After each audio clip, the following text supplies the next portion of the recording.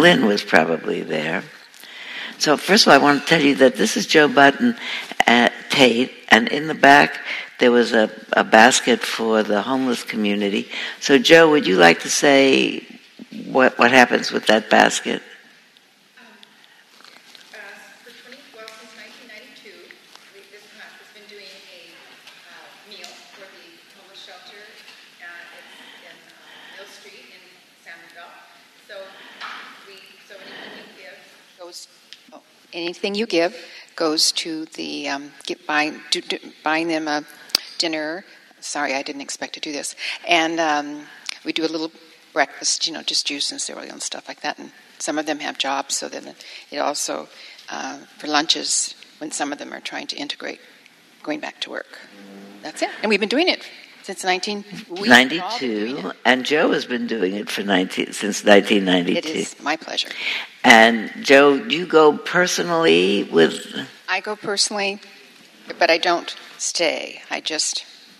You replenish. I replenish. Okay. And I say hi. Okay. I don't stay and serve, but some people do. Okay. Along with other religious institutions in this county, they take turns on who brings food and who provides shelter. And so far, this is so off the beaten track, it wouldn't work out for shelter. But the Mill Street Center has just men, I think, unless they've added a space for women. It's men and women, and it depends on, it's usually 60-40, 60% men, 40%. So now women as well. So they're able to switch, but it's majority is usually men. And it's on Mill Street. So it's actually good to know, because when you stop anywhere in the county and you talk to somebody because they look like they might need assistance or shelter, I always ask, do you have a place to sleep tonight? And if they don't, I tell them there is a place on Mill Street. And, if you want, I'll get you a taxi, or I'll pay for an Uber or something. If you get in, and I can say, take to Mill Street. And you can get in if you need a place to stay. So it's just good to know.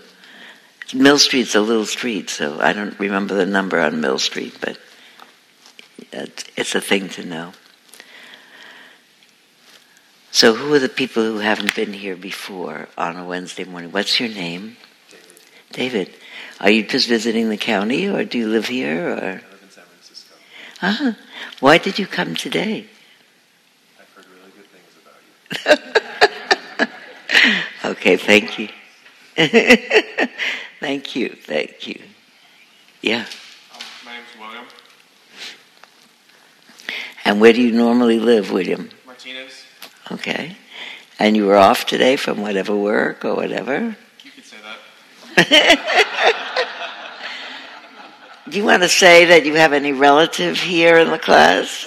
Yeah, Jeff. Jeff is his father. If you look at them, they look similar to each other. Okay, here we go. Who else here is new to this group? Who here is new? Yeah. What's your name? My name is Mariana, and I've been to Spirit Talk many times, and I haven't heard good things of you. I've heard you speak good things. Thank you, Mariana. I'm really happy that you're here. Really happy. Who else? Yeah. My name is Stephen, and I haven't really met you before. So I'm glad you're here, Stephen. Who else is here for the first time? Yeah. I'm Missy, and I'm new to the Wednesday, but I always listen to it on Dharma City. Oh, good. Thank you. But I came here in 2000 for the Vipassana retreat with you, and I did it accidentally. I thought I was coming to a conference. A few times over the years, decades that I've been teaching, somebody comes to a retreat and doesn't know something like crucial. Like, this is not a conference, this is a 10 days of nobody conferring about anything except in their own mind. And there have been really notable times where somebody, all of a sudden, is like a deer in the headlights. How did I get here? I remember, I'm glad that you came and stayed. And I remember one young man, not maybe because he was young, but maybe because he was young. He looked like he was, not yet 20, but I think he thought he was taking a summer school course. That was it. And he did, and he stayed. But it was very, very hard for him to stay still and stay sitting down. So we told him that the instructions include paying attention in every position. So you could be, it says in the Metta Sutta, in the Loving Kindness Sutta, whether standing or walking, seated or lying down, one should sustain this recollection. So we told him, stand. Nobody falls asleep standing up. So he stood for most of the retreat. You look out at a whole room full of people the whole time, and here's this one guy standing, and he was all right standing, and you don't fall asleep, and he was not so antsy. Actually, I don't remember, but I could have given him the instruction, if you get tired standing, you could walk back and forth in the back of the room. Whether standing or walking, seated or lying down, one should sustain this recollection. So he stayed and he tried. I love that. When sometimes we talk about what is the recollection that he should sustain. Anybody want to say what's the recollection? This is a spot quiz on the loving kindness sermon. May all beings be at ease. May all beings be at ease, whatever living beings there may be. Think about that. I think that I don't walk around all day saying, may all beings be at ease, may all beings be at ease. But I am, we've talked about this a lot, I am most mindful of when my mind is aversive and not liking things. Or usually when I'm not liking things, it makes me mad at something. I don't like what they said. I don't like how they look. I don't like what they're doing. I don't like the freeway is too crowded. I don't like that the line is too long. This isn't right. That's not right. If you go to a movie, I discovered if I go into the movie at the time that it's listed that it's going to show, the first 10 minutes are previews. The previews are at 1,000,000 decibels. They're way louder than the feature itself. And if I go in and sit down and it starts, my mind says, what are they doing? What are they doing? And I was getting up and going out and finding the manager on duty and having them turn it down. Now, and thinking they're killing people's hearing. So may all beings be at ease, including me. I don't go in now until 10 minutes after it says to go in. We avoid the whole thing. You just walk down a different street. You don't necessarily look for opportunities to be upset. But may all beings be at ease means including me, but it really includes other people. So it really is mindfulness of the presence or absence of goodwill in my mind, which is really what I think I've been teaching about. I had a particular thought today.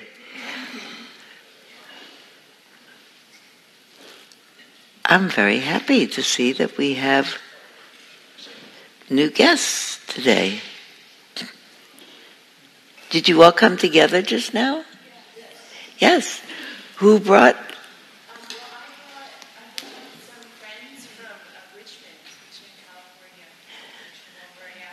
Well, that was wonderful.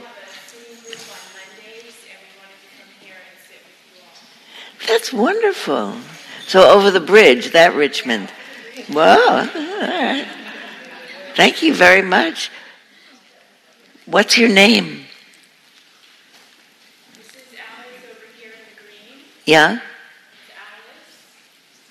It's Alice. And we have Carly here, and Marty, and I'm Ashley, and Karen is coming too. I have to go locate her. I'm delighted. I am delighted. You know what? We actually, at this point, lest I forget, okay.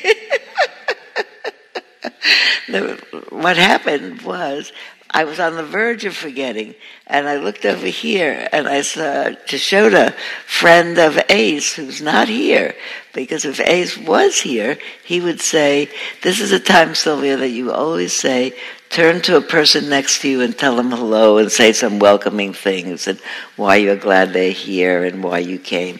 And we'll have about 2 minutes of hello. Ready, set, go. So particularly talk to the people who you haven't seen before.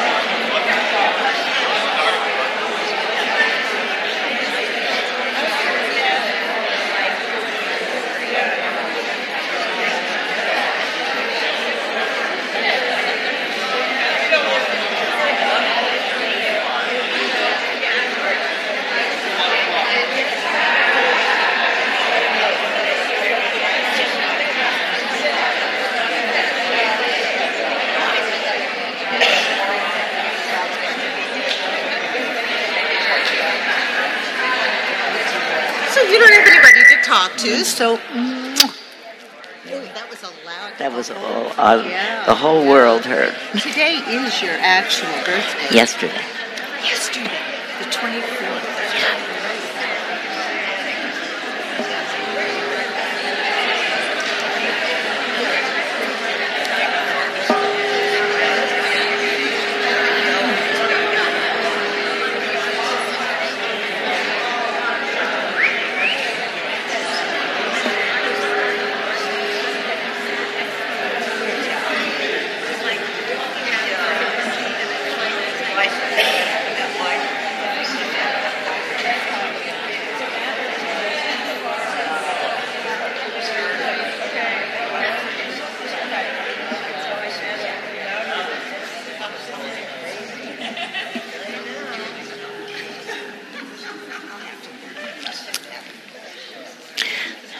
I'm very happy that we did that. Actually, there are two particular points always in the evolving of each Wednesday morning that we're here that I really have a sense, okay, we did what's required of us.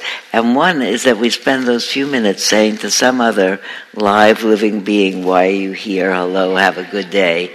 It's an important thing. We touch somebody, if not in physical contact, which is fine, but in at least voice contact and heart contact. I'm glad you're here. I hope you're having a good day. I hope this is helpful for you. Whatever it is, I think that as I was starting to say just before, that what I am in my own life hoping to cultivate as my practice is a spirit of goodwill and tenderness towards people. I was thinking about that. It was sometime in the last week of teaching that I was with a group of people, maybe it was here last week, I don't know, but I was with a group of people and I said, well, how do you feel now that after we've sat quietly for a while? And they said, I feel tender. And I thought, oh, that's a good word. We don't say tender a lot. I said, I feel calm. I feel, but to feel tender, like, one of the things that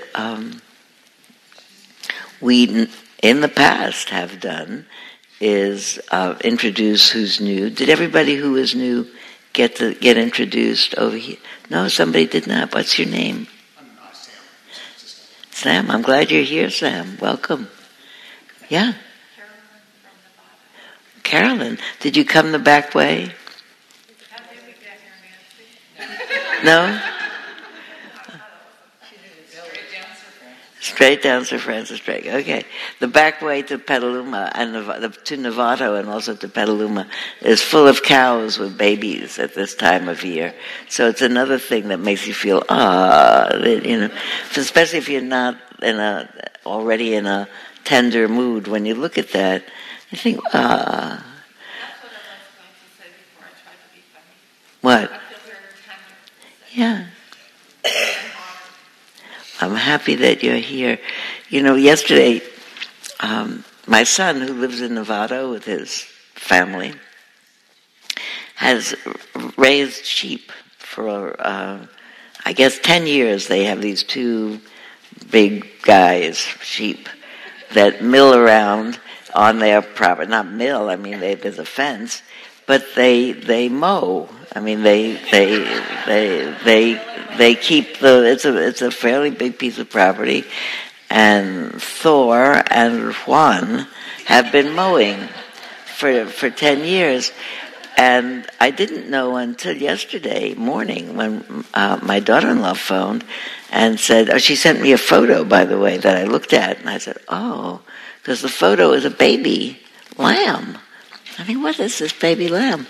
So I phone up, what is a baby lamb? She said, the baby lamb is arriving this afternoon. Well, Thor and Juan are two men. They said, well, Thor died last week. He was an old sheep and they die. So they've discovered Thor is dead, so they needed to do what they needed to do to take him away. But apparently sheep don't do well by themselves. They're extremely herd animals, and they pine if they're by themselves. You have to right away move in another sheep with them. So Trish did she had saved an ad from some journal that she saw 6 months ago called "A Woman Up in Sonoma, You Have Baby Lambs." Yes, have a 2-month-old lamb. Lamb was getting delivered yesterday afternoon. So we said, we'll come up and see the arrival, because how is Juan going to like this baby? So we come up. I come with my husband. I call another one of my daughters who brings her daughter. Everybody comes to see the baby getting introduced. And to talk about tender, that's a good thing to do. It beats listening to the news, But what I want to say is that this is a normal feeling if you have the time to do it. So I go up there, and Trish is sitting outside her house on a chair, just sitting there. So what are you doing out here? She said, well, the baby's in there, and I'm watching that Juan is nice to him. Juan is sitting over there eyeing him, and the baby is looking. And she said, when he just came in, they smelled each other, and it seemed to be all right. But I'm not convinced that Juan is not going to want to establish his superiority. He's a big guy, and he's this little sheep, little lamb. So we left just when there was a little bit of Juan was establishing, and he came and he was butting that sheep. So then there's a lot of phone calls and emails. How is Juan? How is this baby? How is it doing? And I thought to myself, the thing is, actually, the news this morning is they're doing all right. But that it's not, I think we're not special people. Anybody would do that same kind of thing. And I think why I wanted to tell this story, is that I think that particular impulse of the heart, I am caring about some living being, not myself, is really what is sustaining in the end. That somebody sent me a plant as a gift, and I said, "Oh, I'm so happy." I'm not really very good at growing things. Some people have more. Some people are better at it. Everything grows. I'm not that good at it. But this was a succulent, so nothing. You can't hardly. So this is the kind of care I could take. And we had a big exchange about how caring for something that's alive is good for you, because it allows you to express that, I need to take care of somebody, which means it's not me. It's somebody out there. And I think every time we connect to something that we can actually connect with, we're connected with the whole world, especially if we think about that. That all over the world there are baby lambs and sheep and baby calves, and you look around, everybody's taking care of what they need to take care of. Human beings not currently all doing a great job of taking care, not even of other human beings or of the home we live in. But if the whole world could suddenly be touched, not admonished or not subdued, but touched, so that the sitting or walking, standing or lying down, one should sustain this recollection, may all beings be at ease. None of it think about my ability to wish, may all beings be at ease. It really eases my own mind. It means at that moment I'm not building up any kind of aversion in my mind. Enmity. There's a particular line in loving kindness practice where you say, may I be free of enmity and danger, which people, including me, when they first encounter, think, well, that means may nobody come after me with enmity. And I think it means may I be free of enmity, because I would then be in danger of having a discontented mind and heart. If I were free of enmity, I'd be able to love all beings, or at least, yes, love, not like all beings. A lot of beings I don't like particularly. But to be able to not wish ill, that's what that love means. When I first talk about it, people often say, you can't really be thinking that I'm going to love so-and-so, when they mention some person that isn't generally felt to be doing good things in the world. But it's not to love them in the sense of admiring them. It's not wishing them ill. Actually, my friend Jack says it's more than that. It's wishing them well so that they be lovable. But may all beings be at ease is pretty good. That's good. I'll do that for myself. Normally, we would have started sitting quietly for 25 minutes or so, and then have a kind of a formal teaching afterwards. And last week, and we're not going to do that today, we will sit, but not right now, soon. Last week I was talking about what is it that actually changes the mind? What Tricycle Magazine, which was the first widely spread Buddhist magazine, used to have as its motto, change your mind. And they used to have a big rally in Central Park every summer called Change Your Mind Day. And I actually, when I first wrote my first book, I wanted to call it I Changed My Mind. And the publishers would not let me do it, because they said, no one will know what you mean. I said, what's the name of your book? I Changed My Mind. So, okay, what did you change it to? And it's one of those things. So that it's subtle. You have to be in an in-group to know about. You have to pronounce it, I changed my mind. Then they go, oh, now I got it. But it's, the cover of the book doesn't talk to you. So it's not called that. It's called It's Easier Than You Think, which it's not. So it's the only thing in the book that is not really true. That everything else is true. So last week we were talking about what are the things that actually change your mind. I feel like in in the decades that I've been practicing, my mind has changed. I feel like, I say to my husband, sometimes he'll tease, he'll say, so what's changed? So all these retreats, all this, all that. I say, well, I'm kind. He said, you're always kind. I said, I'm kinder. And I mean that, because I really am. Kinder with myself, because I'm more forgiving. And I'm kinder with other people, because I really get it. That people are doing whatever they're doing because they can't be doing anything else. And when I really get that, I can skip over or move through being annoyed at them and thinking, may they be at ease. That's really what I'd like to do.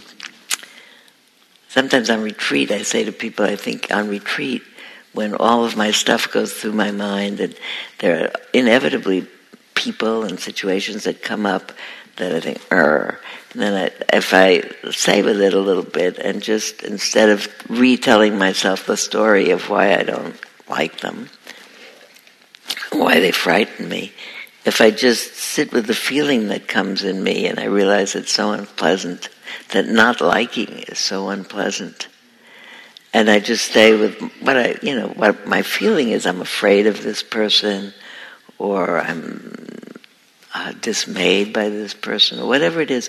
But if I can sit with the feeling, then it passes slowly. You move out of it. And then when I'm not fighting with a feeling of aversion, my mind is more relaxed. It remembers what it knows, which is everybody's doing the best they can. And it doesn't help them or me to be mad. May all beings be at ease means myself and them. So we started to talk, and what I think is that slowly, incrementally, over time, the mind changes, and it doesn't get stuck so long, and it doesn't get startled so much. I'll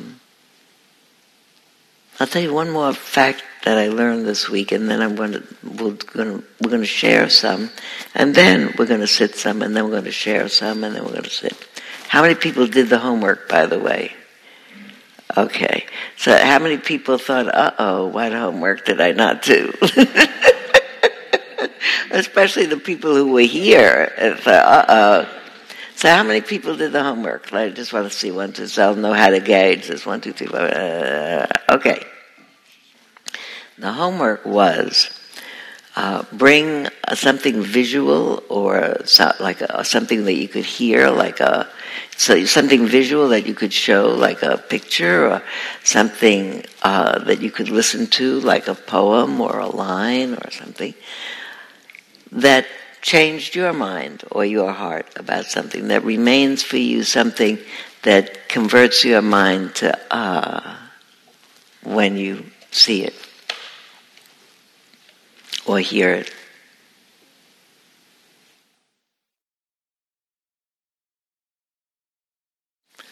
So then I was going to say, now we'll see something, but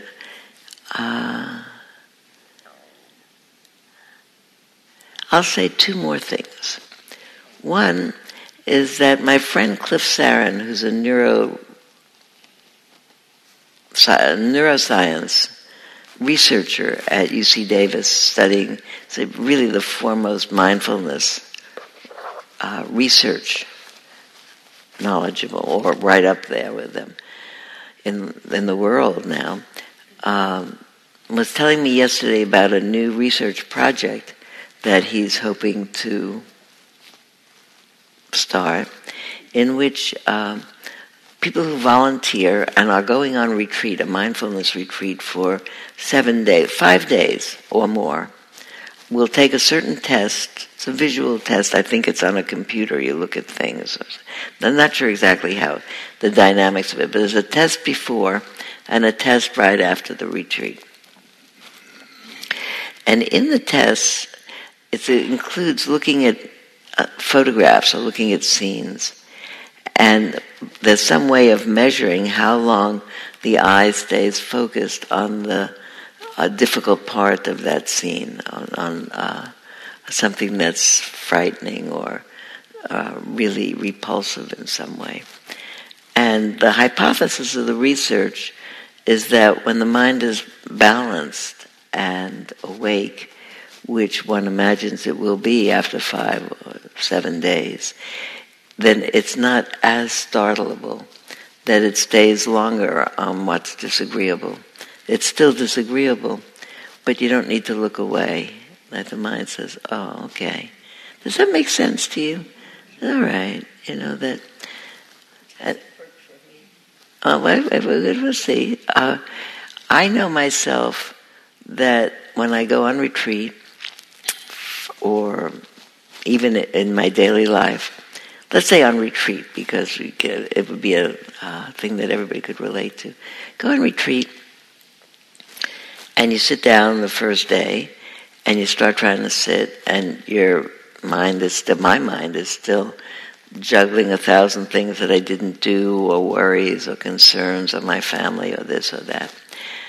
And my mind is easily irritated, so that somebody doesn't close the door carefully, and go bang, and feel startled. And you have the thought, that person should be more careful with the door. You're walking into a retreat hall, and don't bang the door. What's the matter with them?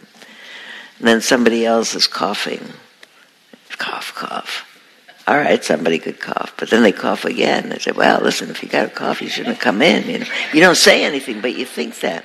How many people ever thought that? And they're like, okay. Then the person next to you breathes too loud. And then you think, what's the matter with them? They're breathing so loud. It's not a yoga class. They could just breathe quietly. And I should have realized that even before we started meditating, before we even had the instructor. I saw they were breathing loud. I should have moved. That the mind gets irritable. But if you on the second day, or the third day, or the 5th day, somebody bangs the door, you don't startle so much. Okay, bang the door, it's over. It's bang, finished. You don't have to add more to it by being irritated about it. Person coughs, you think, that person still has a cough. I'm sorry they have a cough, because it probably messed up their retreat for them. They're probably looking forward to this retreat so much, and now they're sick. They probably don't feel good. Person next to you breathes so loud. Maybe they have something the matter with them. If it's really distracting, I'll move. That nothing becomes so monumental. It becomes less startling. And I guess that Cliff's research is when we're less startleable and more present, we can really more fully and more compassionately grok what's going on around us, and that we will be able, therefore, to express ourselves in the world with more compassion. That when we pass someone who's in a very disagreeable state in the street, and where there might be a recoil of, think, oh dear, look at this poor person who's living in this circumstance. And to be able not only to look at it, maybe to say, hello, do you need a place to stay overnight? You want to know where to go? I like very much that particular idea that what happens when we're composed enough to see clearly, that what comes up out of us is tenderness and concern. Because we don't actually think tender until after we have a thought, what can I do? The first expression of that, you feel it. When something startles you.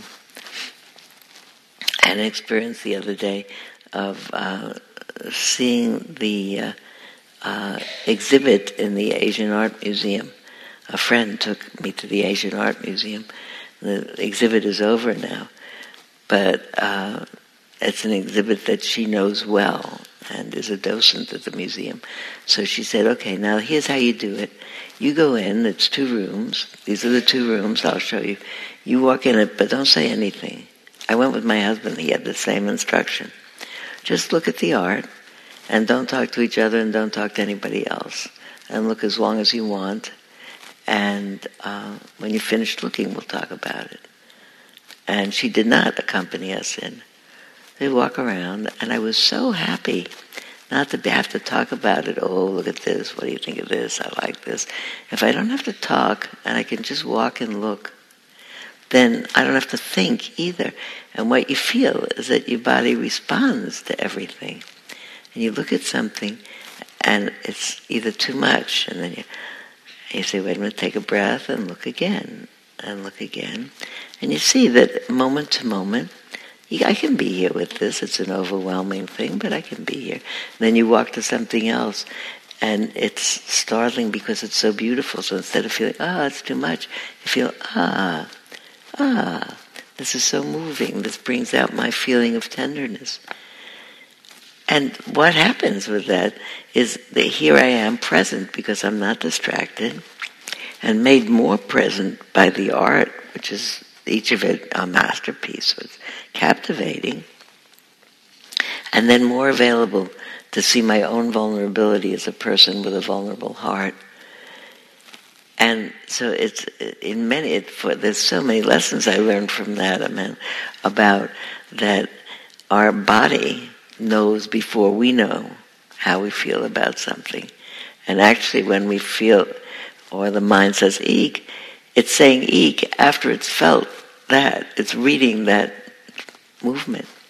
And then the instructions for developing a mind that's skilled in mindfulness is that it should be able to be awake to what's happening and balanced and know what's happening. So it's not that everything gets to be just the same. There are things that really have to, relax into. And there are things that you have to, open to.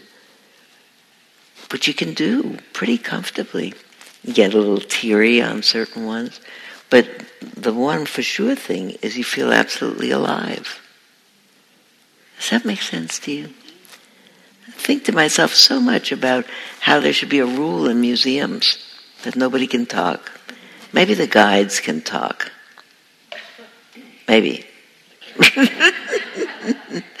At certain times, after you look at the stuff, and then they can talk to you. We'll come back and talk about that.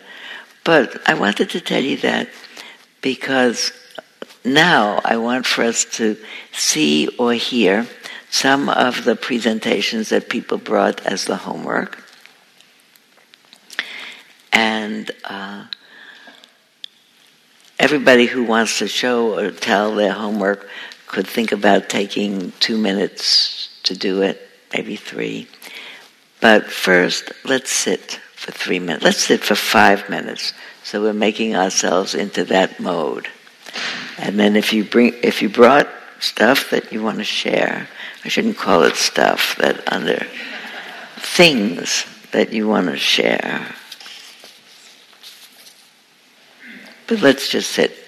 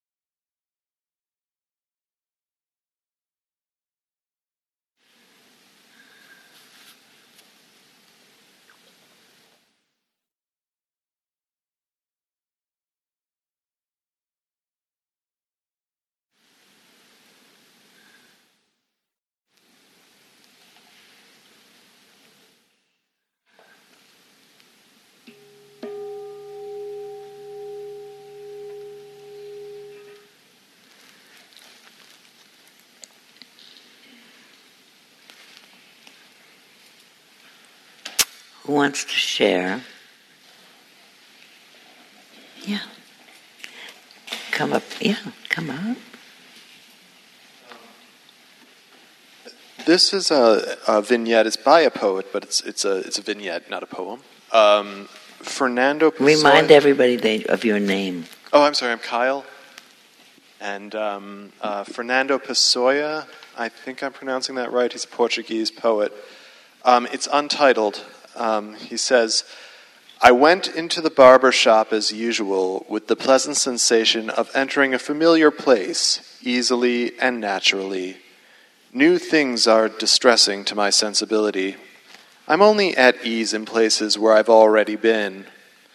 After I'd sat down in the chair, I happened to ask the younger barber, occupied in fastening a clean, cool cloth around my neck, about his older colleague from the chair to the right, a spry fellow who had been sick. I didn't ask this because I felt obliged to ask something. It was the place in my memory that sparked the question.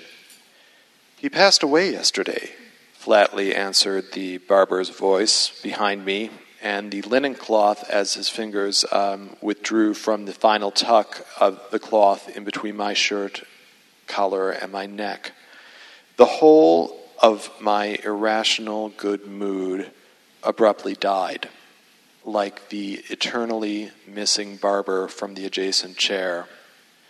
A chill swept over all my thoughts. I said nothing. Nostalgia.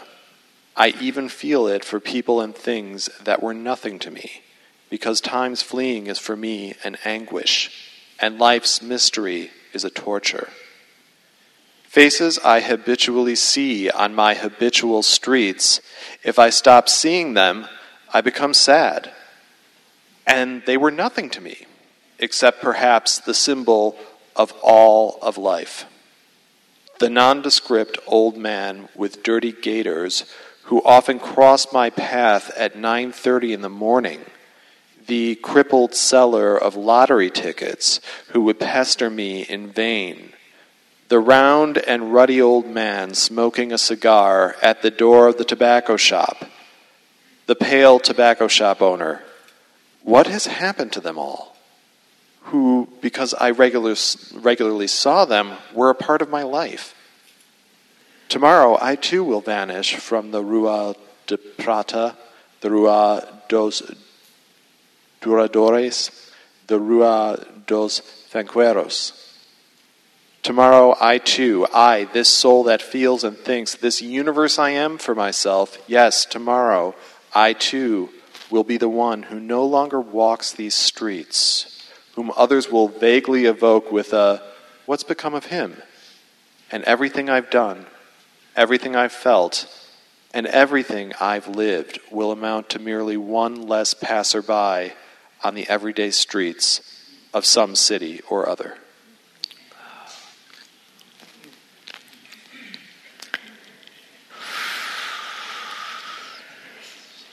Thank you, Kyle. I'm thinking, let's sit for a couple of minutes.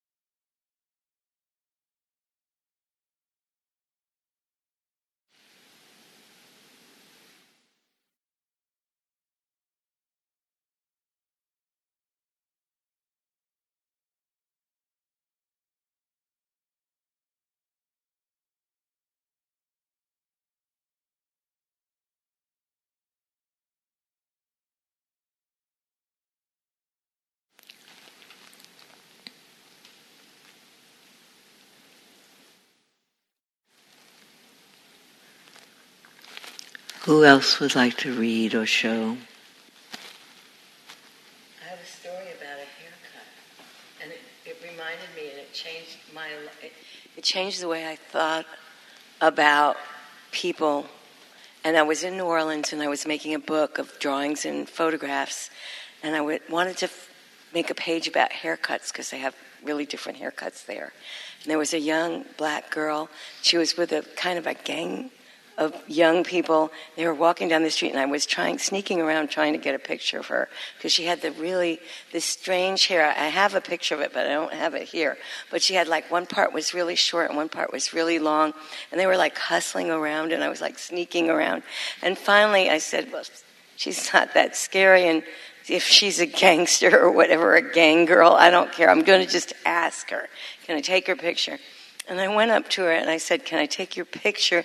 It's your hair, and it's really, really unusual. And she was so sweet. And she said, I know it's really different. I cut my hair, and I just decided to cut off this part really short, and I donated it to Locks of Love. And I totally thought, I've got to stop judging people by how they look. And that was like clobber over the head. Thank you. Thank you. Sit a minute. You'll be the next Jeff. Okay.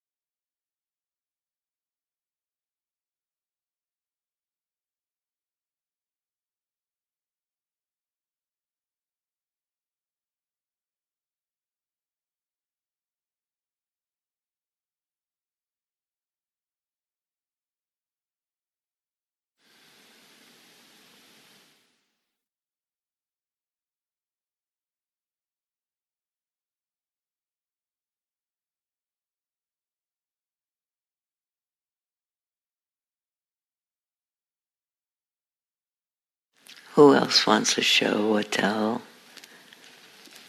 Yeah, go ahead. Yeah. Yes.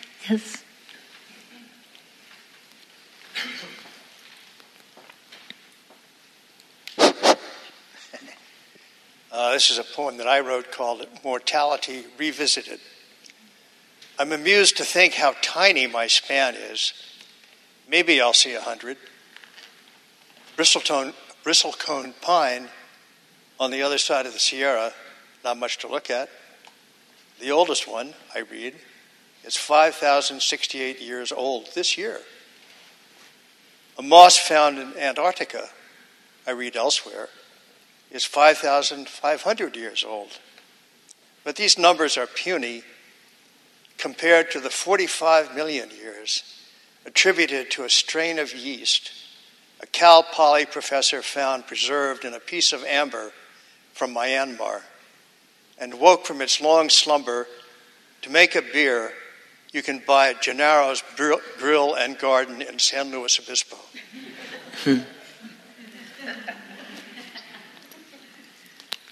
Thank you very much.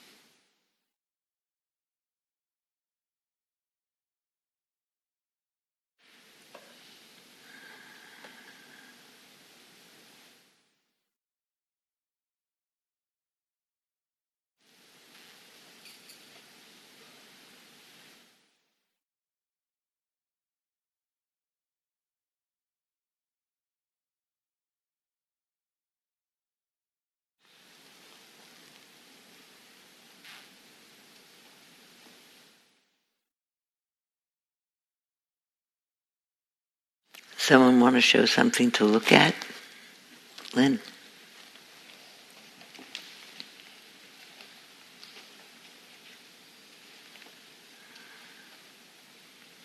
So I have a photograph that was given to my husband in 1968 by the photographer, who is from Johannesburg.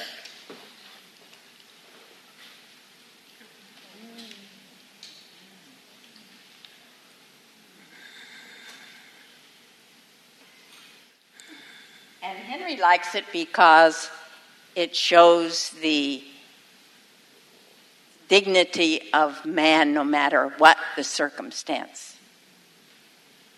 And my overlay is a Buddhist saying, nobly born, do not forget the luminosity of your own mind. Trust it. It is home.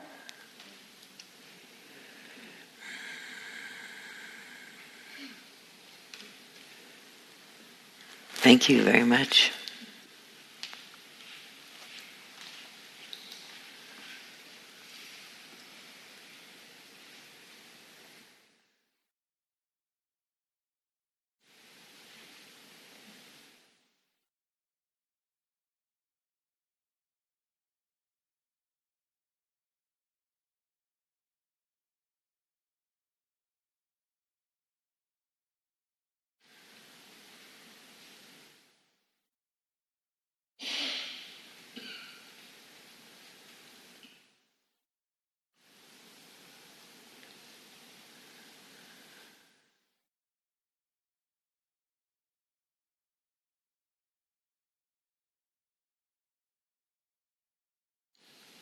I'm really noting the similarity of my experience this morning with being in the museum. Something happens, there's a stirring up, and then the mind says, okay, relax.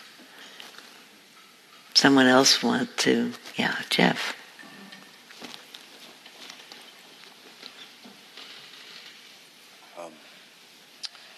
This is a number of phrases that I put together. Norman Fisher, our Zen friend. This is from a Dharma talk he gave on the subject of Uji, spelled U-G-I. And I'm told that it translates for the time being. And so this was constructed out of phrases extracted from his talk. So the authorship is Mr. Fisher's. I'm sort of like the technician who cuts together the highlights for ESPN. So I call it time being. For the time being, I'm being time. Things are getting better and worse for the time being. For being in time is only for the time being.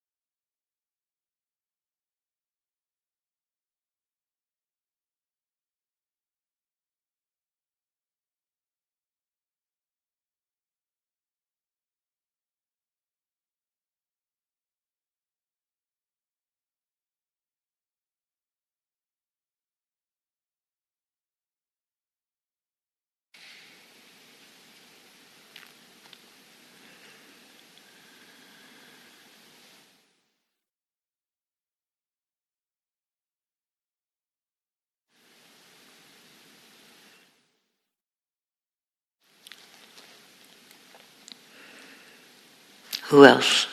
Joe.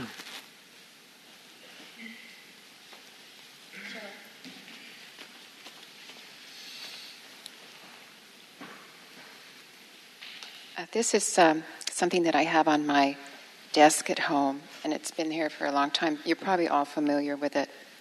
Always we hope someone else has the answer. Some other place will be better. Some other time it will all work out. This is it. No one else has the answer. No other place will be better. And it has already worked out. At the center of your being, you have the answer. You know who you are and what you want. There is no need to run outside for better seeing, nor to peer from a window.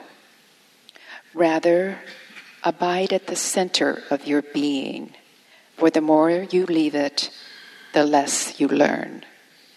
Search your heart and see the way to do is to be. And that's a translation. There's several, and it's Latsu.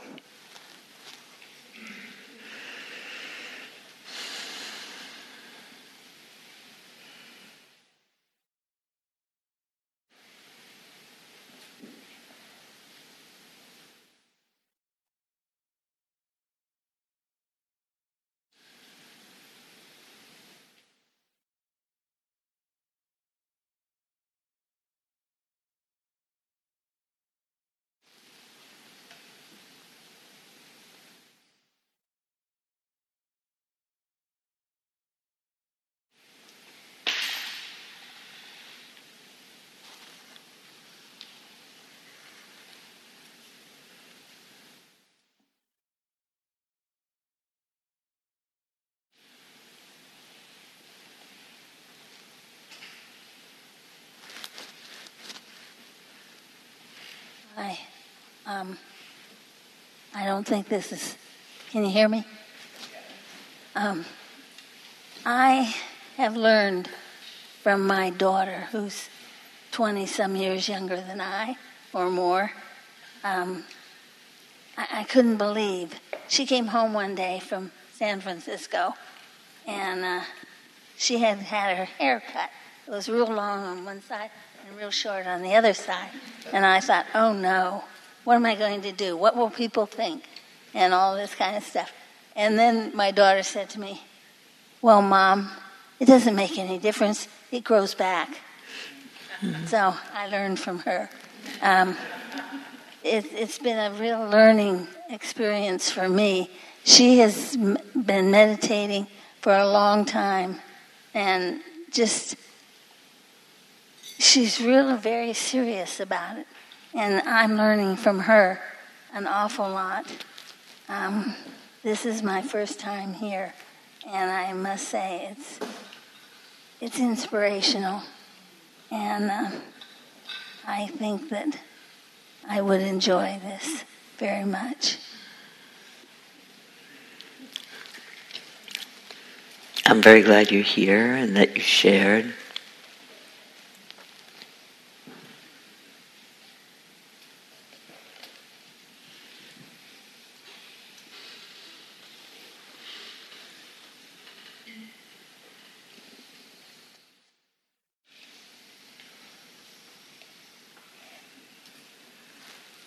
Who else there?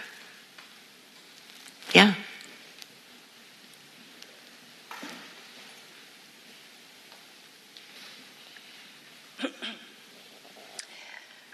I wasn't here last week, but I did the homework. First, I want to say how joyful it is to be here and experience all the profound wisdom in the sharing that everybody has brought here today. I read a book, it is in the bookshop, by Atam. He's a Tibetan Buddhist monk. It's called Embracing Each Moment. And he said, the inquiry is, in life, what really matters? And I knew immediately. I knew the answer to be love. To love like you were talking about. Mm-hmm. Myself included And then every moment seemed like a weather system that would come and go, because I knew that what really matters to me is loving each moment just the way it is.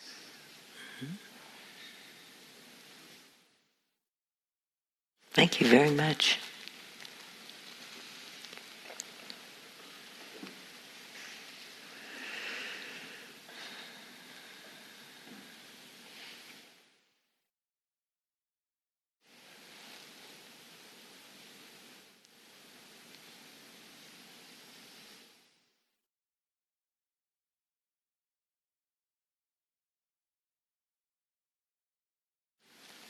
Who else brought something?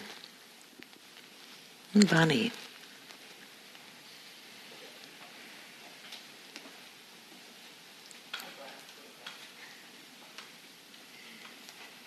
I brought a photograph that I have named Joy and Wonder. It's of our 2-year-old grandson when being presented with a piece of my husband's birthday cake.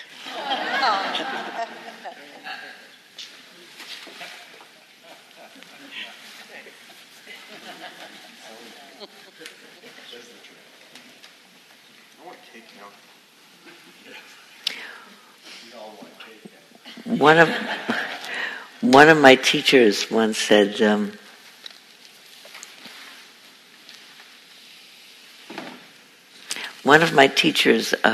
Zalman Shlachter Shalomi, whose 4th anniversary of his passing is just this last week, used to teach as part of his teachings. He said, when something is lovely, like seeing your grandchild's face when presented with birthday cake in front of them, when something is lovely and your heart picks up, and this is lovely, I'm alive, I have a grandchild, it's a miracle, this is fantastic, and also, this is a fantastic moment. He said, really make a deposit in the bank account in your mind of lovely moments. He would say this sometimes when responding to "you have to be here now." He said, "You can't be anyplace else now, so you are here now. But at the same time, you do have a memory now, and that memory is supported or enhanced or nurtured by those bank account deposits for some other time." Who else is waiting to read or share or show? There you are. I've been forgetting to say your name. I'm Suzanne, and this is by Richard Rohr.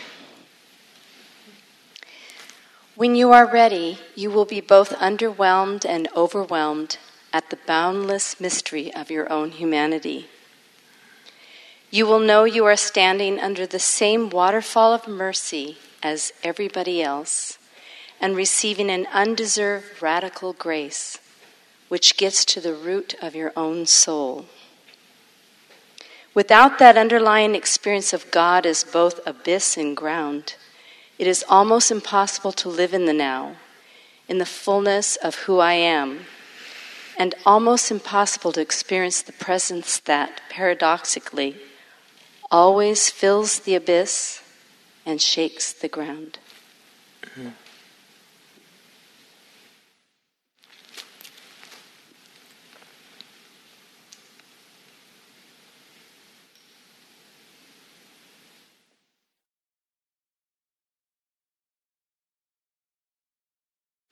I sometimes have the feeling, I'm hopeful that you do too, that having the luxury of being able to listen to something that can touch you, and having the luxury of not having to barrel right along and do the next thing, it's for me, it's a more spacious time, that I can really register this.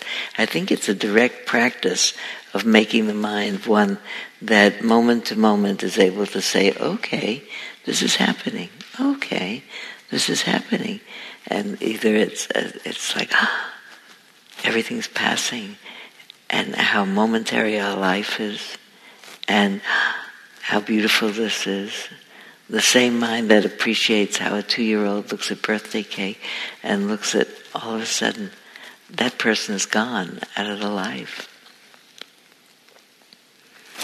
I was driving down Poplar Avenue during this last week, 2 or 3 days ago, in the morning, driving along to where I was going to go, in an ordinary mind state of driving along, going somewhere. And in front of my life, there's lots of trees on either side. And there's a whoosh right from out of this brush over here and up into the sky, right in front of my line of vision, of a flying thing, a bird, I assumed right away. But it was a bird, and it had an animal hanging out of its mouth like a mouse. I'm not sure exactly what it was, but it was a little animal, and it had feet, and it had a tail dangling, and it came up right in front of and I saw it, it's a funny-looking bird, and I thought, it's a bird with a mouse or something. Then I thought, maybe I hallucinated that. First I felt, it was the same kind of that you feel when there's a deer along the side of the road that's gotten killed overnight, or a raccoon, or a weasel or something, where you feel, and then you realize, I actually called my son. I said, Michael, I don't think birds eat animals, except maybe, hawks, but it wasn't like a vulture, and it wasn't like the turkey vultures that we sometimes have over the hills. I said, owls do that. He said, we have owls in Kentfield. You hear them all the time. It's probably an owl. So, but I didn't see it. It wasn't a big owl. So it was probably a little owl, but probably an owl. But I realized that whole discussion was, I didn't call him really to find out about the owl, or whether or not it's an owl. I called him because I wanted to touch somebody at that moment, and I knew he'd answer his phone. And it's another one of there's somebody missing from the next chair. And there's someone who was alive, now isn't the next second. That mouse is marching along, minding its business. And the mouse in front of it continued along its day, the mouse behind it. And it's not a bad thing that owls eat mice. They have to eat mice. They have to eat something. We all do. And so we all eat each other all the time. Or eat something that was having a life going along.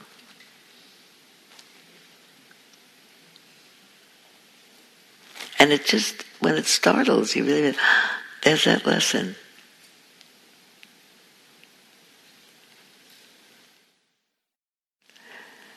I think a lot about the frequency of having the lesson. I have been thinking about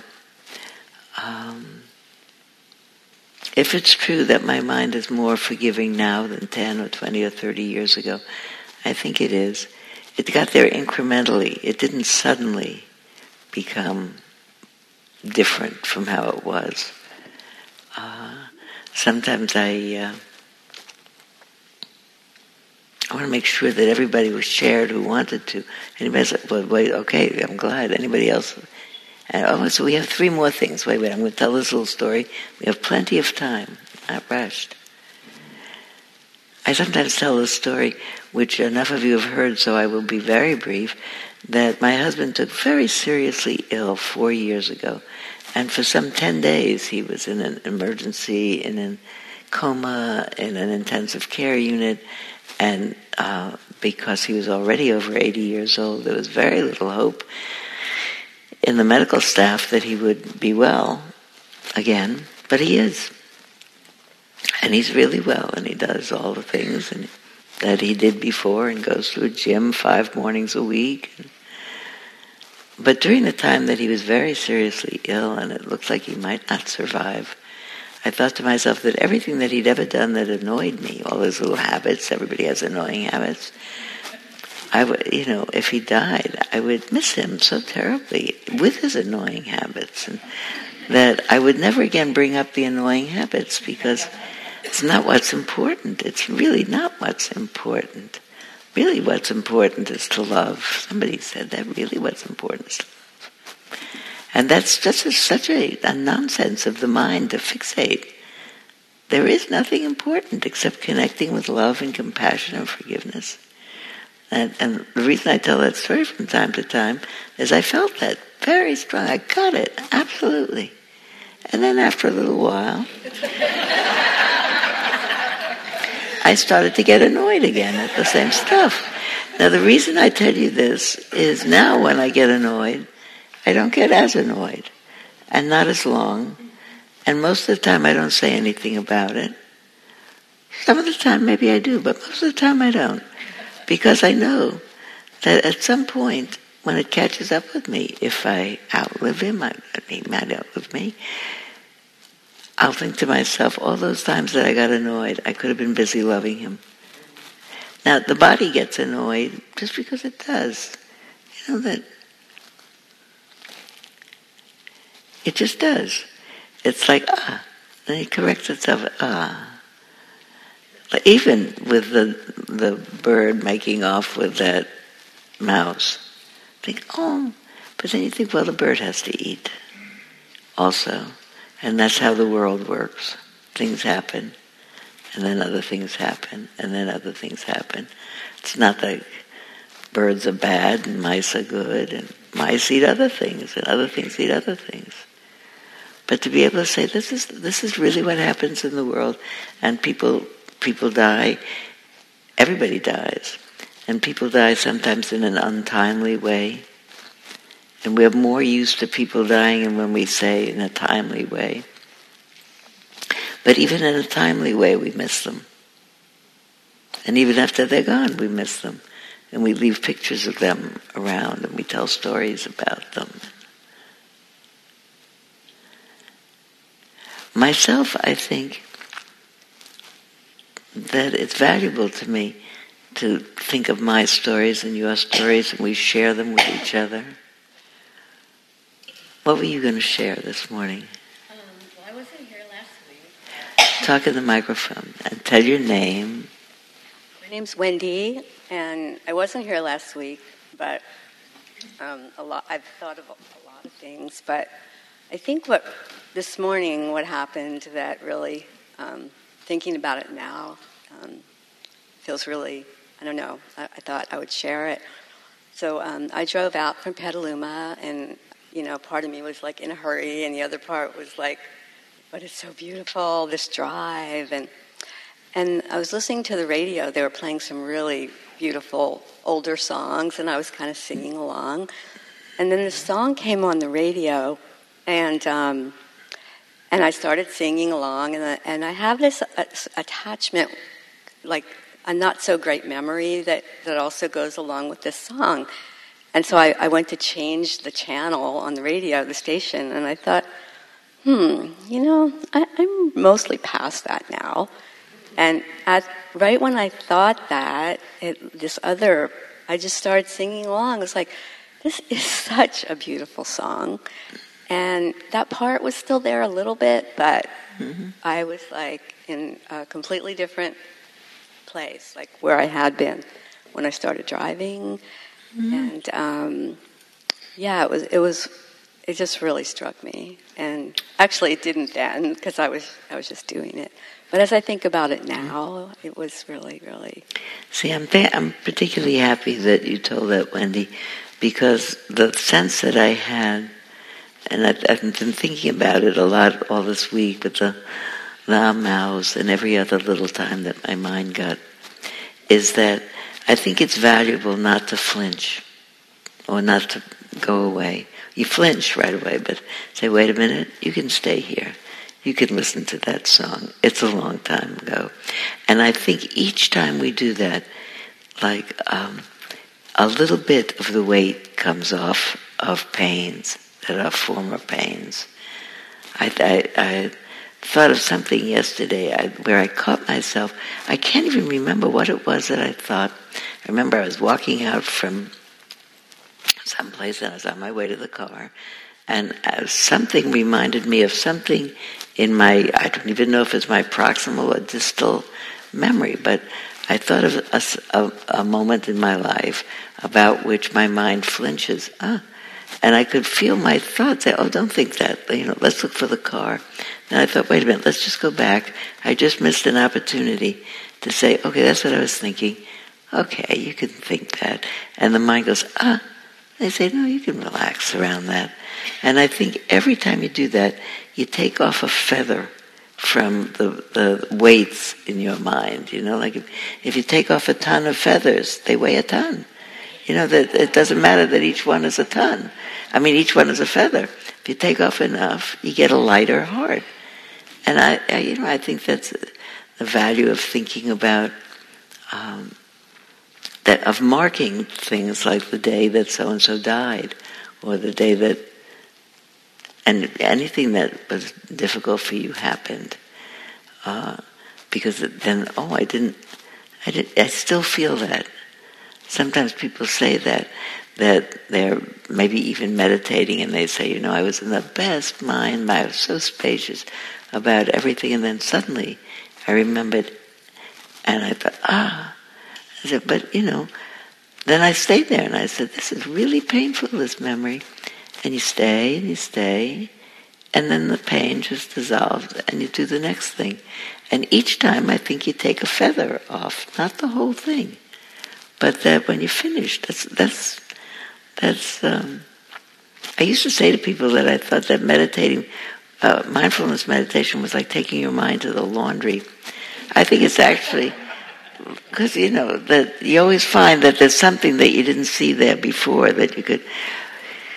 But I don't think it's like to the laundry. I think it's like to the dry cleaners. I guess I was thinking about feather quilts, and you take out one feather at a time. But I think slowly, the mind becomes able to not become so unbalanced by it that it can stay present. And it's I think, for a double reason of if it stays present, then and not so startled, then your overall experience is less agitated because you ride with the moment more easily. And I think the long-term effect of that is that the waves in the mind get smaller because you live through them and you live through them. And I think it heals things that happen. Many, many, many, many years ago, like in the 1960s or 70s, when yoga was just becoming popular in the West, there was this big poster of Swami Satchidananda. You ever remember this poster? Poster of Swami Satchidananda on a surfboard. It wasn't Swami Satchidananda on the surfboard. It was a rendering of him in his, what do you call that, a goatee or a... Dhoti, right, standing on a surfboard in the middle of waves, and it says, you can't stop the waves, but you can learn to surf. Which, when you think about it, might on the one hand sound like it's a little bit superficial, but I don't think so. I think you can't stop the waves, but you can learn to ride them. That's maybe that you can learn to surf, not necessarily superficial. I think I think also the waves get less. The waves get less. Who else had something they wanted to share? There you go. My name is Ann. Yesterday I got an email with pictures of my grandson, who was a marine biologist, standing with he was looking with absolute delight with a baby turtle, because that's his project this summer.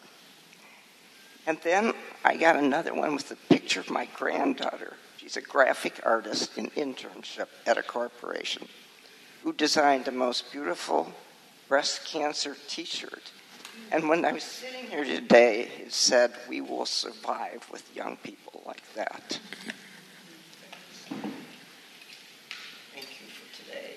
Mm-hmm. Somebody else who didn't share yet. Oh, here. Oh, Andrew first, and then you. So this is a poem that I wrote that I share with the kids that I work with, and each phrase is on the in-breath or the out-breath. So here we go. With this breath, my mind grows stronger, so I can focus a little longer. I breathe in through my nose and out through my mouth. That's what focus time is all about. When my mind starts to wander about, I come back to my in-breath, then I breathe out. I breathe into my belly, I breathe out to calm my brain. Slowly I start to settle. My mind feels more trained. Oh. You know, in a few minutes when we sit again, I'm going to ask you to say that. Wouldn't you like to have that as instructions? And when you do it twice through. Okay? Maybe even 3 times through. And we'll do all those instructions, because I was doing the instructions. But everybody needs to share who planned to share. There you go. So, Mariana.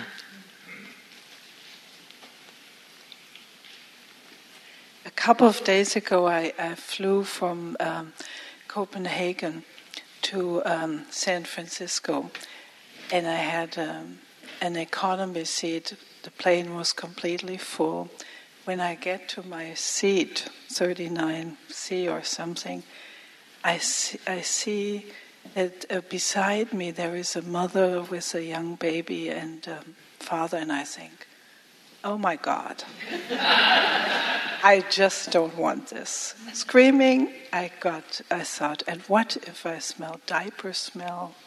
I was already a little nauseated. And my mind went into aversive anticipation of circumstances.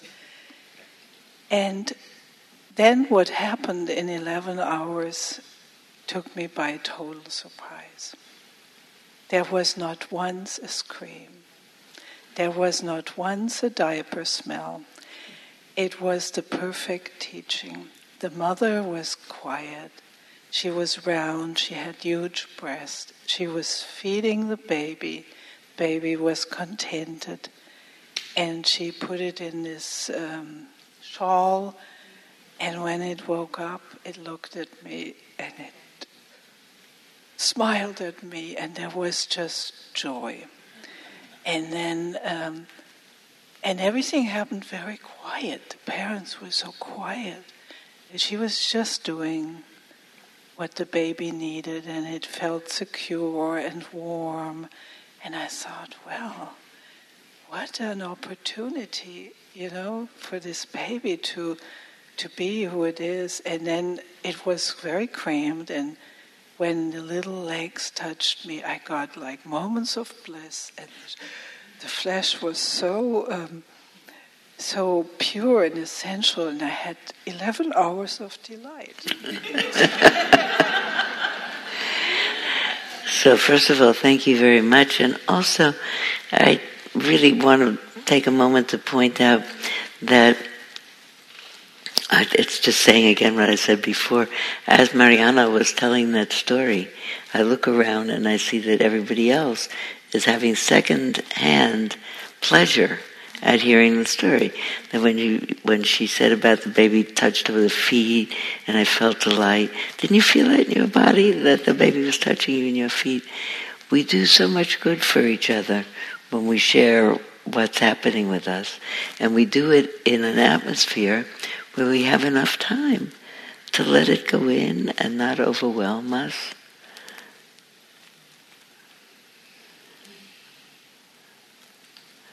Sometimes I have the fantasy that it's an absurd fantasy, of course, that there should be a rule at dinner parties that when somebody speaks, after they speak, it should be like a minute before the next person speaks, See, actually think about what that person said. Or maybe eat a little bit, and then another person speaks. Then you wait a little bit. I mean, it would be a little bit, be a peculiar dinner party. But it would be the opposite of everybody talking and want to say something else. So it's all right that we have it the way it is. But it's lovely to be able to do this.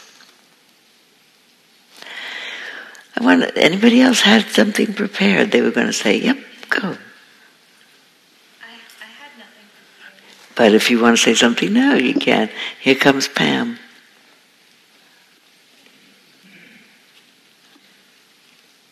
My name's Missy, and I felt really, is jarred the word? Just really, viscerally affected, I guess, by the poem about the gentleman in the barbershop. And it's sort of been rolling around in the back of my consciousness since all of this amazing sharing began. And I can't stop being reminded every time someone tells a story or shares that this gentleman he meets all these people and he doesn't know them, and they affect him so on such a small level, and he compares himself to these like tiny little interactions and these small connections, and how sad that was, and it bugged me because I could feel other people responding to how sad that was too. Like maybe I'm just projecting, but anyway, I keep being reminded about how that is a truth, but it's only one small truth in the context of that. Each one of these other people is so much joy for another person. Mm-hmm. Whether it's their mom when they were small, or the people that, just each person that they know, mm-hmm. and that there really are no small. Mm-hmm. Even if it's a small connection to one guy in a barbershop, mm-hmm. that's not their whole story. Mm-hmm. Well, thank you. No, I absolutely. Everybody is one tiny, tiny moment of awareness. What I was thinking about in writing things down for myself and from listening and hearing other people's stories is some of them are stories that will stay with me. The barbershop will stay with you for a while, maybe for a long time. And I think to myself, I often think people are leaving from a mindfulness retreat or any kind of a retreat. They often say at the end, I'm a little afraid to go out in the world because I feel so vulnerable. I'm afraid I'll be too vulnerable. In the world, there's too much happening, too fast, too loud. And I like to say, and I hope I'm not being glib and I don't have to take this back at some point, but I don't think there's such a state as too vulnerable. I think if everybody became too vulnerable, we'd all calm down and stop killing each other and despoiling the planet. And we'd probably have to cry a lot before we did that, looked around and said, look what we're doing, and look what we've done, and look what we've already done. And let's just stop. Let's not do that anymore. I'm actually hoping that that'll happen, that we'll become more vulnerable and calm ourselves down and be more careful not to add to the pain in the world, because there's all the pain in the world that's there, and the pain that everybody ultimately will share of the pain of missing people. I also think it so much bears saying that it's not just having experiences that touch, but knowing, this is an experience that maybe will change me. Let me make a deposit of it in my mind. A man came to a yoga class maybe 30 years ago that I was teaching, or 35. Maybe 40 years ago.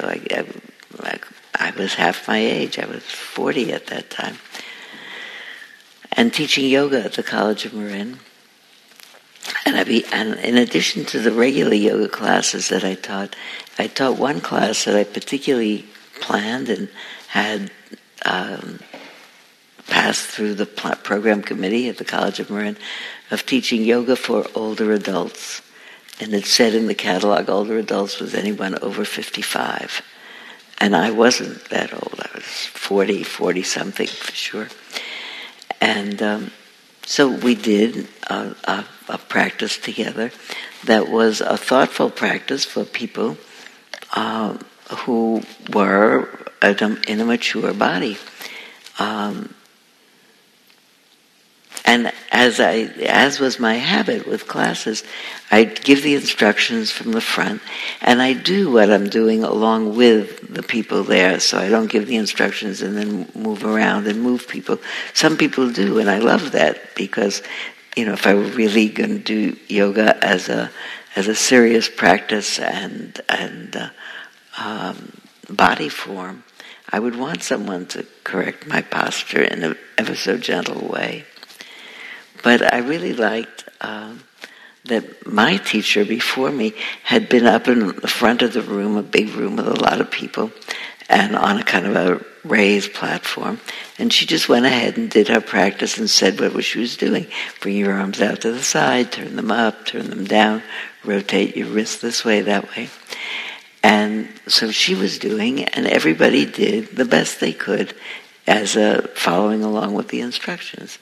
It's kind of like watching a video in a certain way. But I found that very comforting to me, because I didn't have to worry about, am I doing it right? I did the best I could. And then when I went on to teach, I did the same way. And somebody came to the older adults, Yoga for Older Adults class on a particular occasion, and I noticed they were people, all of them were people over 55, I guess, but one particular person came in, and he was on those half crutches, the kind of Yitzhak Perlman half crutches. And he came with a friend, and he went to a mat in the back of the room, and he lowered himself down and did whatever he could do. I suppose I didn't watch him particularly, because I like to feel I'm seeing the whole class and I'm just moving myself. And moving continuously from this to this to this to that, whatever. And then at the end of the class, everybody got up and was going out and going home. And I noticed that he was getting up in the back of the class, and everybody had left. And I went in the back to thank him for coming. And he said, thank you very much for the class. I enjoyed it very much. I think you're a very good teacher. And I won't be coming back again because it's a little too hard for me, so I won't do it again. And then he was walking out the door, and he turned around and he said, I just would like for you to know that I was part of the USA Olympic rowing team in the 1904 Olympics. And I said, I'm glad to know that. And they just told me that in that nice way, And I thought to myself, I'm very glad that he had something to say. I thought to myself, remember this, Sylvia. There is going to be a time when you will be in a position where you can't do something that everybody else is doing. And that's all right. You'll be able to say, I remember when I did this. That there are a lot of things I can do. They say, okay, this hike now is a 2-mile hike, and it has some serious uphills and then some really serious downhills with a lot of rocks in the trail. So who wants to go on the hike? And mostly I don't do that now.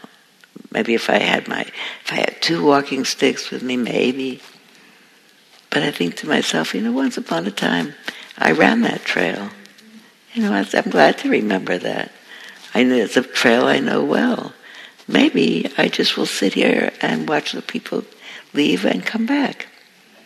In 1904, to be able to make a deposit in your mind, but to know at the time, this person is teaching me a lesson.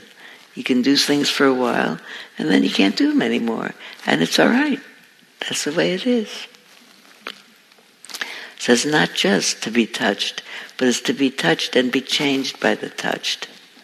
That's what I'm interested in, what changed me. Once upon a time, I was in Dharamsala, and I was with a group, I was at a conference, and there are, alas, in India, as in many parts of the world, some people who really need to be begging in order to feed themselves and their child. And a woman came asking for me to give her something. I suppose I did. And she had a baby in part of her sari was wrapped around like a baby sling. She had a baby in it. And what I remember is when she put out her hand to take whatever I gave her, that, when you work in the garden, say, and you can see all the fine little lines in your hand because the soil gets in your fingers. There are all little lines in there that you can see suddenly in your palm, which you can't see after you've washed it with soap and water. The woman put out her hand, and I could see all the lines in her little hand. And I'm in Dharamsala, which is far from the sea. There's no rivers there, and I thought she surely doesn't live with flushing toilets and running water. And I had the thought, I don't know when, if this woman is ever going to get to wash her hands really in this life. And I was touched by that. And she had a lovely demeanor with her child, and that was the end. But I remembered her hand. And it's 1995. So it's more than 20 years. When I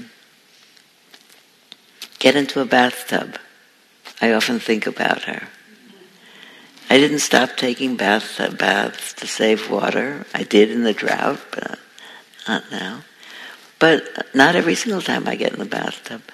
But a lot of the time that I get in the bathtub, and when you sink into a bathtub and it's so nice and so warm, and you have 3 different kinds of soap around there, I think about her. And I don't think, I shouldn't be taking the bath. I think, there ought to be a way that the planet cleans up and desalinates and cleans up water and distributes its wealth and its technology so that everybody has clean water and everybody can wash their hands. There's some things that etch themselves in your mind and that you remember. I remember the man in the Olympics. I remember that woman. You probably remember things in your life as well, like an image. I'd like for us to sit again. I liked today very much. Often, and we didn't so far do it, at the end of our sitting, we'll sit for about 10 minutes. At the end of the sitting, we mention people who are in some special circumstance. And sometimes we mention something wonderful, someone who's just had some great good fortune happen, which is fine for you to mention right now, of course. Like the pleasure of, my pleasure of having a grandson that invites me to dinner in his home with his wife and his mother-in-law. That's a lovely, you have to get old to do that. You have to really get old to do that. But it's worth it to get old to do that, and I thought to myself, this is one of the perks of getting very old, so I'm happy about that. Never mind the 2-kilometer walk over a rocky trail. I can go to dinner with my married grandson. Hey, that's nice. And usually we'd say that at the very end, but today I thought we might mention, just in this mood, which is different from usual, the people that we'll mention later, would have mentioned later. I'm going to imagine that my friend Rachel is with us in this room for this sitting. My friend Rachel is 76 years old and in the final days of her life. And she is dying of glioblastoma, and she will soon, but she is surrounded by people who love her and are there all the time and keep her very physically comfortable as she passes out of this life. So my friend Rachel is here with me today. Who have you brought with you that we don't see? I bring my brother Phil, who's been working with his kidney cancer for the last 5 years, and who this Friday will get his black belt in Aikido. Who else? It's hard to limit it right now. There's a lot of people in my family, an extended family, but my niece Rebecca, who has had breast cancer and has a recurrence of bone cancer, and is not in a position, she's not helping herself as much as she could because of other things that are going on in her life, and I'd like to bring Rebecca. So Rebecca's here as well. Marty, you were going to say somebody. Well, I'm thinking a lot about my mother, and I just want to tell a teeny story. Last Sunday at Friends' meeting at Friends' house where she lives, she's not one to speak out very much, but she decided to take the microphone, and she said, "I just want everyone to know that I have reached my 100th birthday." Which is at the end of August, but because we're talking about celebrations and we're really leading up to it in a grand way, every day she wakes up and she's just happy to be alive. That's great. I'm glad. Jean comes every once in a while to class with Marty. And I hope to bring her next time. That'd be great. Yeah. That'd be great. Yeah. I think because of what you shared, I'm thinking of my grandma who's not here anymore, but I wish that she knew my son, that she knew my husband, and that she taught me pretty much, I think she's the first person to really teach me about unconditional love. I try to bring her with me everywhere, but What's her name? Marie. Marie. Who else wants to bring someone in the room? Yeah. I bring my 85-year-old friend, Irene DeFeo, who's dying of esophageal cancer, and her husband died 3 years ago of the same type of cancer. I bring my friend Travis, who is in hospice with brain tumors.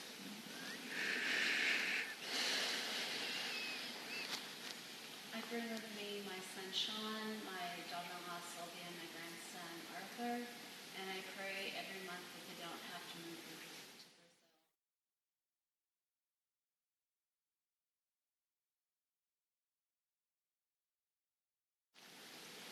I never know my grandson's going to be. Like, I don't know if it's the last time I'll see him. I'm thinking of all the people on the border, all the poor and the desperate, and the guards who can choose to be cruel or less cruel, and all the lawyers and social workers, and the people who are missing their children, and all the undocumented among us, those who fear detention and deportation. That they be protected at peace.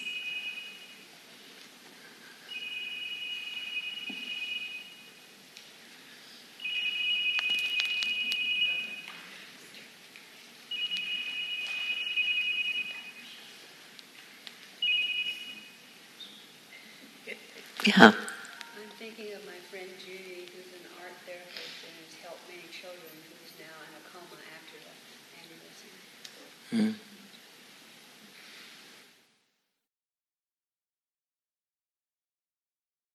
My daughter Heather, who is sitting up.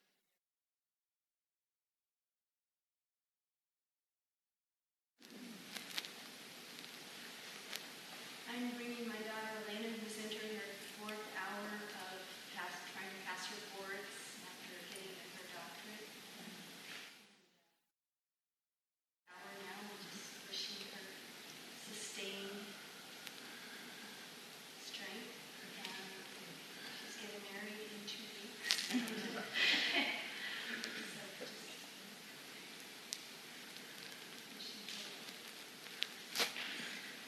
thinking of my son, who is in his 4th week of plebe summer at the Naval Academy, and wishing him strength and health and stamina. Oh, yeah. Yeah.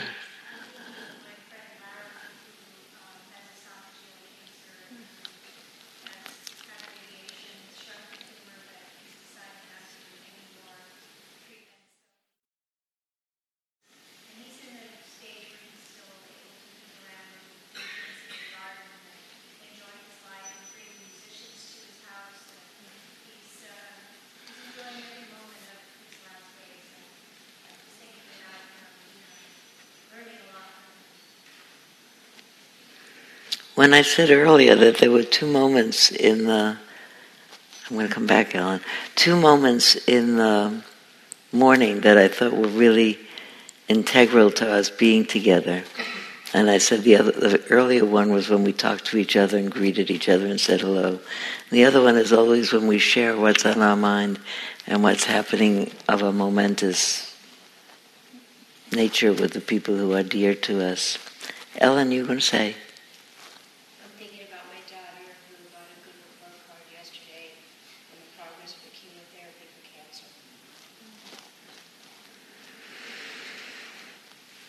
Let's sit. That was, we didn't say. No, go ahead. No, come. Today would have been my father's 113th birthday. He was a Bible-thumping, born-again Christian. Probably not happy about me being here today, but I want him to know that I am just fine.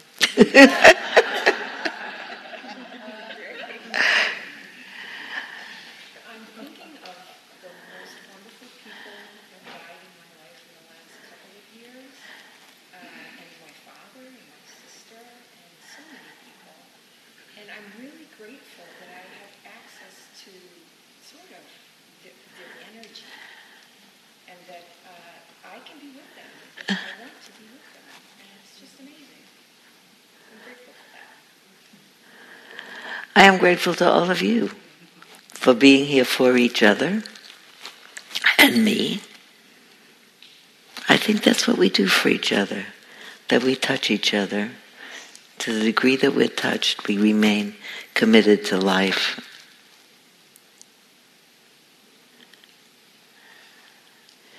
Andrew, we have 4 minutes. You talk for 2 of them, and then we'll sit for the last 2, and then I'll ring the bell. And this will count as a totally complete meditation morning. Don't you think so? All those in favor of it counts. Okay, there you go. All right, go Andrew. With this breath, my mind grows stronger, so I can focus a little longer. I breathe in through my nose and out through my mouth. That's what focus time is all about. When my mind starts to wander about, I come back to my in-breath. Then I breathe out. I breathe into my belly. I breathe out to calm my brain. Slowly I start to settle. My mind feels more trained.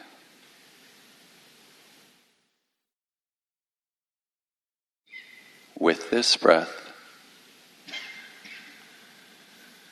my mind grows stronger, so I can focus a little longer. I breathe in through my nose and out through my mouth. That's what focus time is all about. When my mind starts to wander about, I come back to my in-breath. Then I breathe out. I breathe into my belly. I breathe out to calm my brain. Slowly I start to settle. My mind feels more trained.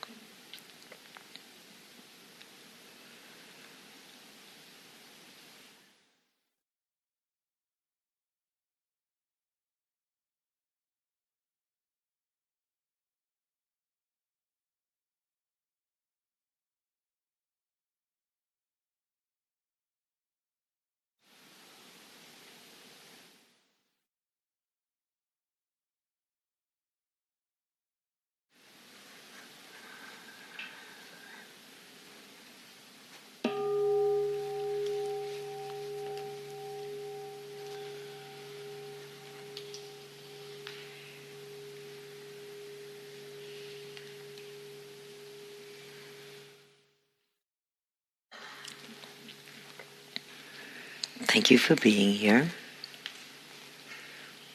Donald, I think, comes back next week, and I'll be back later in August. But I hope your summer, and I hope your summer continues wonderfully well. And if you are new to coming today, please come back. Always feel welcome.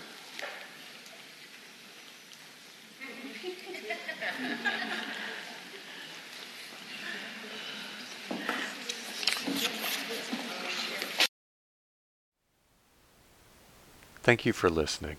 To learn how you can support the teachers and Dharma Seed, please visit dharmaseed.org/donate.